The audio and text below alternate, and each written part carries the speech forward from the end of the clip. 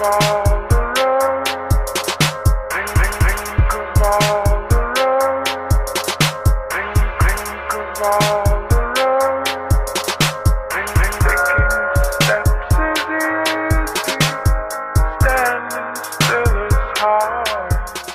to Orange is the New Black, a podcast for diehard Bengals fans, especially if you're still listening to this.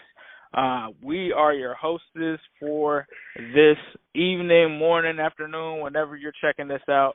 I am Ace Boogie of New Stripe City on YouTube. You can find our information there. Also, Zim Hude of Instagram at Zim_Hude. Be sure to follow him, especially right before this Sunday. He hosts his weekly, during the season at least, weekly live stream.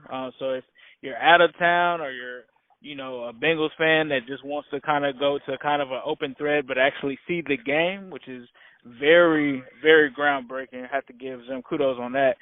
Be sure to check out his IG page. Definitely leave some comments. Let your voices be heard there. You're listening to the Orange is the New Black podcast. We're on the Cincy Jungle Syndicate, so tell your friends about us. If you enjoy this show, we appreciate your comments that you guys send us on Twitter. My Twitter is at New Stripe City. Zim's is at Zim Hude. We appreciate the feedback. Tell your fellow Bengals fans about us. Make sure they subscribe, leave us a review, send us some questions on Twitter. Zim, how you doing, man? I'm doing pretty good. Just starting off my day, reflecting on the season.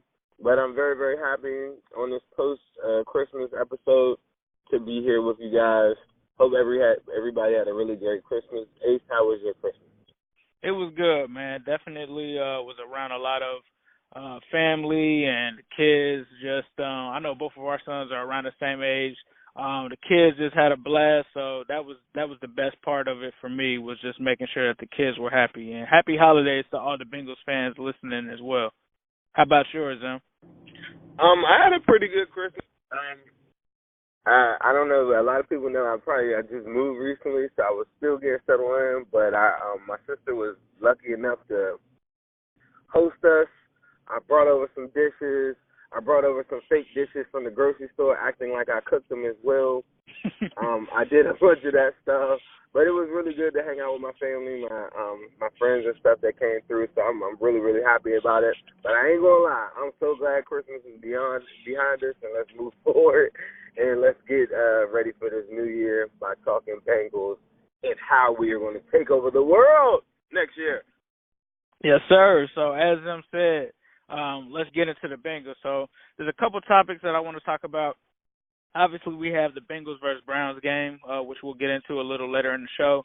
But if you didn't know and you haven't heard yet, the Bengals 2020 opponents were actually released. So apparently, I think that was sold up after last week. So it looks like not this season, but next season, we're going to be taking on the NFC East. So for the home games, obviously, you already know the original divisional games. But in addition to that, we're also going to be taking on the Cowboys, the Jaguars, the Giants, the Titans, and the Chargers. That's what our home games are going to be, in addition to our regular divisional opponents. The away games, the Texans, the Colts, the Eagles, the Redskins, and ironically, again, the Dolphins. So, Zim, what are your thoughts on that schedule? I feel like that's a pretty strong schedule, but what are your thoughts on it? My initial thoughts are, every year fluctuates so much, so this question was brought to us, before this season even started. I remember everybody that's a dub, that's a dub, that's a dub, but you just never know, I guess if you look at this season, though, the people the teams that we thought were going to be really good, they actually ended up really good. So if it goes like how this year went and it's super predictable, I think it's like a fair schedule. I'm a little superstitious, so it's hard for me to predict a record. But, it's always like 3 or 4 teams I feel like just kind of go up and down, so you really don't know. And those 3 or 4 teams, if you're on the cusp of the playoffs or if you're on the cusp of a winning season versus a losing season, it just really depends on how good those teams turn out, really. But at the end of the day, I guess next year we got to really, really just focus on being a better team ourselves. The team itself right now, I feel like the players that I do talk to really, really, really believe in Zach Taylor. And now I don't know if that means from a play calling standpoint or whatever, but they just believe in him. And I just think this is one of them things that it's funny when I talk to everybody about this, like the Dalton thing or whatever. Like, I feel like everybody had all this patience for him for the last 9 years. But this guy's in his opening season. Even when we had Flimlo raps on, we had different people on there. I'm very patient when it comes to a rebuild because I think a lot of fans weren't in on like this is the rebuild. You got a new coach. The only thing that stopped the rebuild was the quarterback position, honestly. Right. Like for you to sit there and say, yeah, we're in the middle of a rebuild. But in my mind, it always was a rebuild. So I'm super patient. My expectations aren't that high from a winning and losing standpoint, but my expectations are really, really high from a roster standpoint. And if the roster turns out like how Zach wants it to and Duke Tobin put it together with this upcoming draft, because think about it, your second-round pick is virtually a first-round fringe. Right. You're just starting off with the number one. So, like, I'm really, really banking on the development of different players and stuff like that and dictating what our schedule will be is all on us. Right, I totally agree with that. I think you also hit on some things that I can kind of segue into. Like you said, this was a rebuild. Although a lot of people have criticized certain mistakes that Zach has made, certain things that have changed. The Bengals seem to be a disciplined team. This was a team that used to rack up penalties. This year, I don't have the numbers directly in front of me, but they have been pretty low on the penalty side. They haven't really committed too many issues there. You also talk about Tyler Eifert being ready to play a career-high 16 games this season. That was another aspect that was pretty much a product, I think, of Zach kind of using him in a smarter way. Second in catches for his whole entire year. For his whole entire career. Exactly. The second amount of catches he's ever had. And I was clearly wrong. I think I said something about Tyler Eifert not being the same Tyler Eifert. I think that I may have been wrong on that statement. I mean, obviously he hasn't caught 10 touchdowns like he did in 2015, but as them just noted, one of his highest catching totals, and he did that with minimum snaps. So obviously Zach had a way better plan in terms of Tyler Eifert. Another interesting and then it's just staying healthy though. Staying healthy, period. The NFL right. is about that though, period. Like if Joe Mixon doesn't stay healthy throughout this year, he doesn't even sniff 1,000 yards. Right. The one thing that people, you look at the first 8-9 games, leading up to the Los Angeles, there was no way that he was going to get anywhere near 1,000. I think he was at like 300 at that point. Right. And now to get him to 1,000 is just all about health. Emmitt Smith is the leading rushing, or he was the leading rusher for a long time in NFL yards. He is not anywhere near the top 5, top 10 running backs in the NFL. It's just about his health, though. He was always available, and even when he was hurt, he always played through it. Right, exactly. I think that's another thing that Zach has done well with. When you talk about the flip side of things, I think another thing is getting young players and guys that we have questions about on the field is something that Zach has done as well, and he's shown that he's been able to make adjustments, which that's why I kind of want to give him another season to see what adjustments that he makes based off of what we had take place this season.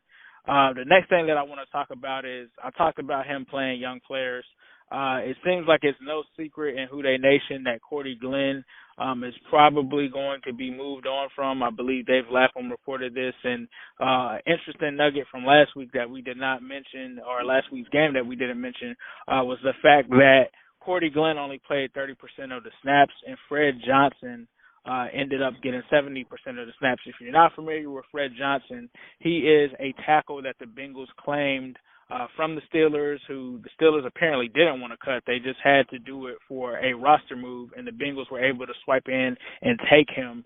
What are your thoughts?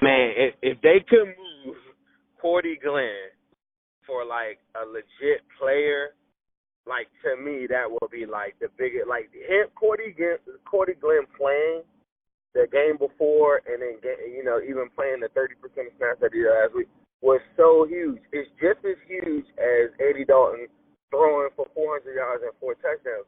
Because the one thing that I do want to see, and Zach Taylor has nothing to do with this, it's about resources and moves and communication.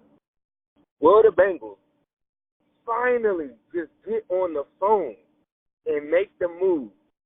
Whether it ends out as great as they thought it would, like holding out or being stupid about A.J. McCarron and different things like that, whether it ends up the way that they want, this is business. The art of business is taking the highest, amount that you can get at its peak. Cordy Glenn cannot peak at this point after all of the shenanigans that he pulled this year. But what he can do is be a legit, healthy, starting left tackle for an NFL team for the most highly regarded position in the NFL.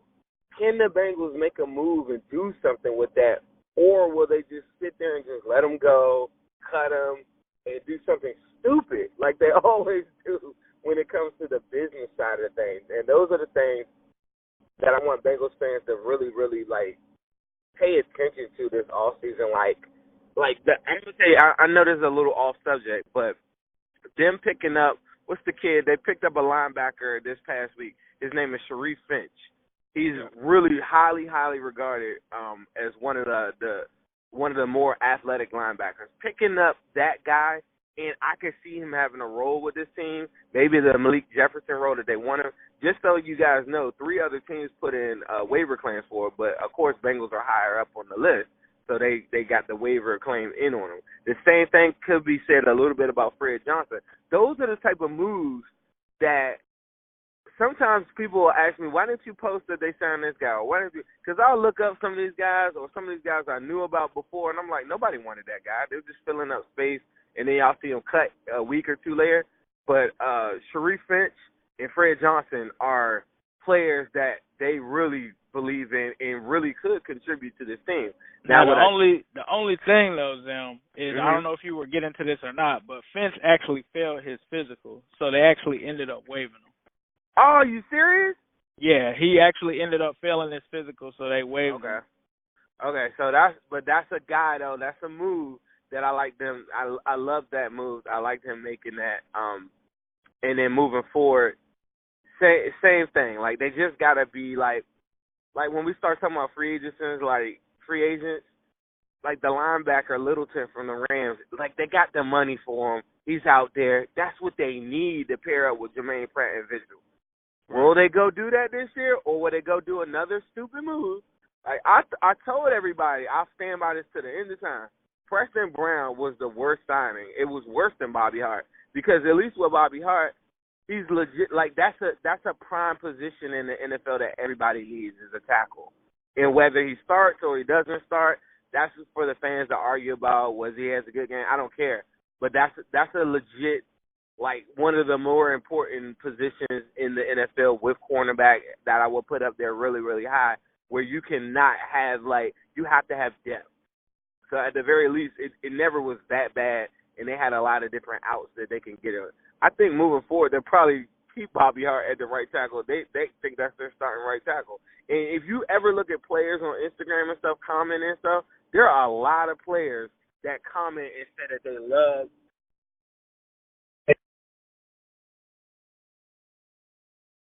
Say that again, Zim. It looks like Zim cut out for a second. What was that again, Zim? No, I was saying a lot of players, they believe in Bobby Hart. Right, gotcha. Well, yeah, I mean that's not too concerning. I think, like you said, Bobby Hart is probably not the biggest worry for them on the offensive line, and I say that because you have guys like that have performed worse, such as Billy Price, and Michael Jordan has been questionable at times, and that interior line has really struggled for the most part. So I could agree with you in saying that maybe Bobby Hart might not have been the worst re-signing that they had. I think some people, when it came to it, they just saw the money and the dollar signs, and they were just like, why wouldn't you just pick like a second-round tackle or something like that. But in the grand scheme of things, I think I have to agree with you that it was definitely a better signing than Preston Brown, who they signed for multiple years and then decided that he wasn't really a fit with their coaching style, which is kind of nuts. But see, like Bobby Hart, you know what I'm saying? Like, I don't think he should be starting, but the amount of money they paid him is fringe starting money, which is kind of weird in itself. But if he was our swing tackle off the bench, nobody would complain at all. If Drake Kirkpatrick didn't get paid the amount of money that he gets paid, what does he get, like $12 million a year or something like that? If he didn't get that amount of money and he was in a backup role, everybody would say Drake Kirkpatrick is the best corner, like backup corner in all of NFL or something. But the problem is fans get access to knowing people's salaries and different stuff like that. So every time somebody gets paid for real, if you're listening to right now, you probably never even thought about this. I don't know if it's like, where I'm from, we call that a little bit of like pocket watching and hating a little bit, but I'm going to keep it super, super sports. But if you paying attention to what a guy makes, right, ultimately when he goes out there, fans just expect him to play flawless football. Like, you cannot make a mistake. Drake Kirkpatrick hasn't made a mistake in a long time, but nobody cares about that because he got paid so much money. And from a fan's perspective, when somebody makes a mistake that big, glaring like a touchdown, get him out of here. But if he was a backup role or something like that, you probably wouldn't even pay attention to it as much. But because he got paid just like Bobby Hart or whatever, it just upsets people. And Preston Brown upsets me not because I care how much he got paid, but the linebackers that I wanted got paid the same exact money. That's the thing that messed me up. So that's why I was looking for them to make these big moves, like clever moves. Get on the phone. Can we move Cordy Glenn? Can we get something for him? Can we get a player for him? I don't want to pick for Cordy Glenn. I want a player for him. Because I just think people, when you play Madden and stuff, these trades and stuff, like, you can make it pop off and it's not real life. You know what I'm saying? Ace does this thing on his YouTube, guys, on New Strike City. If you ever watch his Madden stuff, they're real legit trades, like, that could really, really happen, I think, a lot of times. But because in the real world, owners aren't willing to see the parallels of a player for player, thing. It usually equates to money and long-term stuff and a lot of other factors, to keep it simple. But Cordy Glenn is such a high priority player that any team like that at the left tackle position, if you have a right-handed quarterback, you need nothing more than a left tackle that can block a blind side. Nothing more than that is more important than that in the NFL right now, especially with pass rushers lining up anywhere. But what it does is say any team, and people say, well, Brandon Cooks got traded all the time or something like that. Somebody made that comment to me. It's very rare to see a player get traded on his rookie contract like Minkah Fitzpatrick or something like that, because you'll never get that value. But one thing that is really, really valuable that if I'm the Bengals, I'll be chasing is players that are in their last year of their contract for Cordy Glenn. The Bengals should be able to get anybody that they want that's in the last year. If a team knows that they're not going to re-sign them, like I don't even have like somebody at the top of my list right now. But say you don't sign AJ Green or something like that, and say you got a wide receiver in the last years of his contract. I'm just going to use. I don't even have anybody. I was going to use Emmanuel Sanders, but I think he read up when he did the 49ers deal. But say that type of player is out there.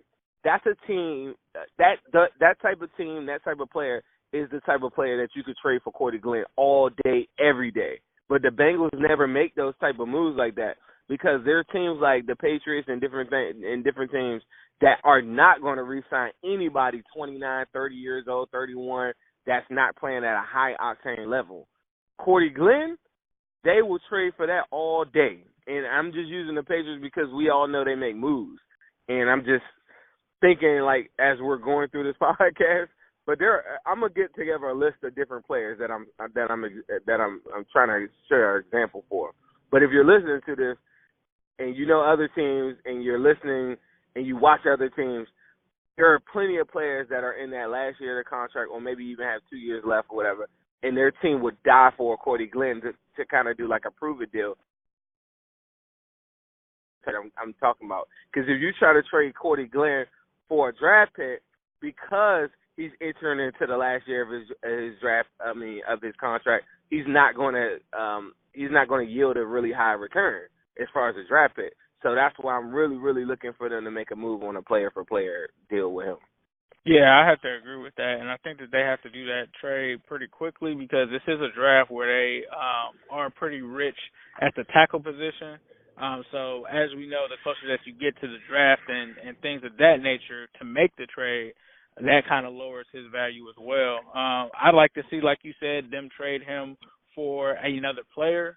We've seen that in the past where the Bengals traded for like Brian Leonard and other players that they've traded straight up for players. It does seem that it is somewhat rare in the NFL, like Zim was saying, due to several factors with how teams handle business. But you would have to think that somebody would be willing to trade for Cordy Glenn. Man, if they just get on the phone. If they just get on the phone, and that to me is the biggest thing. That to me are one of my bullets that I'm looking for changing this off season. Number one is actual movement, like Zim said. And they don't though. Remember we were just talking about that though, Ace, like where it was like an executive behind the scenes saying like, yeah, like they're just like real brash about it, and they just don't even really. Like when the AJ Green get a hold of the general manager, and then the AJ Green thing, they were like real pompous about it. Like like that's our guy. And what were they on a trip in like the Netherlands or something like that, or like Norway or something? Not even trading Cordy Glenn. They're not even interested, and that's the part where we really got on the Burrow train and got on the quarterback train. Even I've been on it for years, get a quarterback, right? But I think everybody else started to wake up, and the smart fans say, you know what, they're never going to make a move. If you don't make a move with AJ Green hurt at that point, when the time like a bum on the side of the road would know that was the time to move AJ Green. If you're not going to re-sign him, like if you're not cutting, if the deal isn't done right now, what are they doing? Right. You know, and that's what happened. We lost faith in all of that stuff. So even as I'm talking through this thing, I'm like, they're not going to get on the phone. The Cordy Glenn trade, to me, was the Bills just like them having a good relationship with the Bills, period. They only do business with teams that they have good relationships with. And they need to stop that. They need to stop that. They only do that with teams that got – and that's so stupid to me. It's very stupid. It's very stupid because, you know, you look at – going back to A.J. McCarron trade, that was another debacle and was probably a debacle because of he was going to the Browns. Like, anybody in their right mind would have traded A.J. McCarron, like, immediately. For the one when they offering, like, a second by itself or something like that. Oh, my God. Don't even like, remind me. It was like a second and a third. But that was the reason why the facts came in so late. They were supposed to just get just a second, which is good enough. Which is better than you can actually get for Dalton now, which is mind-blowing. And you know what their rationale behind the whole thing was? Is like, well, and this is what they will probably do with Finley, Dolagala, whoever you can think of.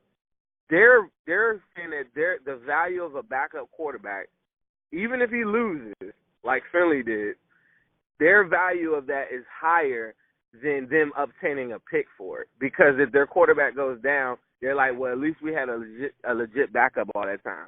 That was their rationale for the McCarron thing. It's like, yeah, we didn't get, you know, what we wanted for him, but at least we had a serviceable backup all that time, which is like the stupidest thing I've ever heard. Because you could go get a McCarron, you could go get all these guys, these Finleys of the world, like right off the couch right now. Like all these guys, like Case Keenum and stuff, that'll be free agents next year and all that stuff. They're like a dime a dozen. They're all out here. All these quarterbacks, they could go sign any of these guys, Josh Johnsons of the world. Like just go sign them tomorrow. Right. So unless your backup quarterback is like Teddy Bridgewater or something like that, they shouldn't be talking like that. But it's just crazy how they. It's very crazy, and I mean, I don't know. To me, that's what I want to see the most change from this front office. I want to see some movement out there, and I'm not talking about signing some, you know, Pro Bowl ex-play. I'm not talking about that. I just want to see simple moves like Cordy Glenn getting traded. Simple moves like trading Andy Dalton or releasing him to get that $17 million in cap. Why not just trade him so that you can have that Mhm. 17 million in free space. But the Bengals could honestly, especially with the salary cap moving up a large amount next year, Mhm. can really do some damage and Man. rebuilding this roster. And that's just what I really want to see. I also want to see But things like the you scouting said department. something really good. Things Yeah, like they're the not scouting gonna department, they need to add more people. And I'm not saying that you have to pay these guys an exorbitant amount of money, but there's guys that you can find that like football that may want to be a scout that have to pay their dues. Even if you have to sign these kids up for an internship, They could do go hire something. Matt Minich. They really could. Go You hire have Matt PFF in your backyard. You have to utilize that resource. I'm not saying that they're not doing that, but I mean they're literally in your same city. Like there has to be something that you can change from that standpoint to if to they become were so better smart, at that. if they were smart, and Zach is smart as I think he is, he should be lining up like if y'all paid attention to the Cardinals draft, they took the highest rated Pro Football Focus stuff and just drafted directly. Like if you look at the PFF board before the draft, they went in order. Like if a player went off the board, they just went right in order. I saw it like a couple months ago, Right. and it's equal like success. Like those players are really really good. Now PFF is not the end all to be all, but it should be one of your metrics, right? It's a tool, and you should have a relationship with Pro Football Focus that is stronger than everybody's because they are so close. You should be pulling people directly from there and just saying, what are they paying you? 30, 40, I mean, what are they paying you? 40 a grand? I mean, 40 a year? I'll pay you 50. You come over here. Exactly. Like, what is that? Exactly. What is that salary? Like, what would that hurt? And they can't sit there and just say that for every year. It's like, oh yeah, that's the way we've been doing it. Like, come on, man. That's like the laziest excuse. I hate when people tell me that. It's like, oh yeah, that's what we're accustomed to. Well, wake up. Like, this is a new day. 2020 is around the corner. You got so many different things, and you got to get ahead of the curve. And what are you doing getting a new coach if you're not trying to get ahead of the curve? I read this thing about Mike Tomlin getting the way that they hired him, the Rooneys and stuff. It's saying, how do y'all only have 3 coaches for the last 30, 40 years or whatever? And they were like, well, we just we believe in our guy. We go get that one guy. And whether they have initial success or not, our goal is to put resources around them until they are what we think they are. Not setting them up to fail. So if you got this access to Pro Football Focus, Chris Collinsworth is like your guy.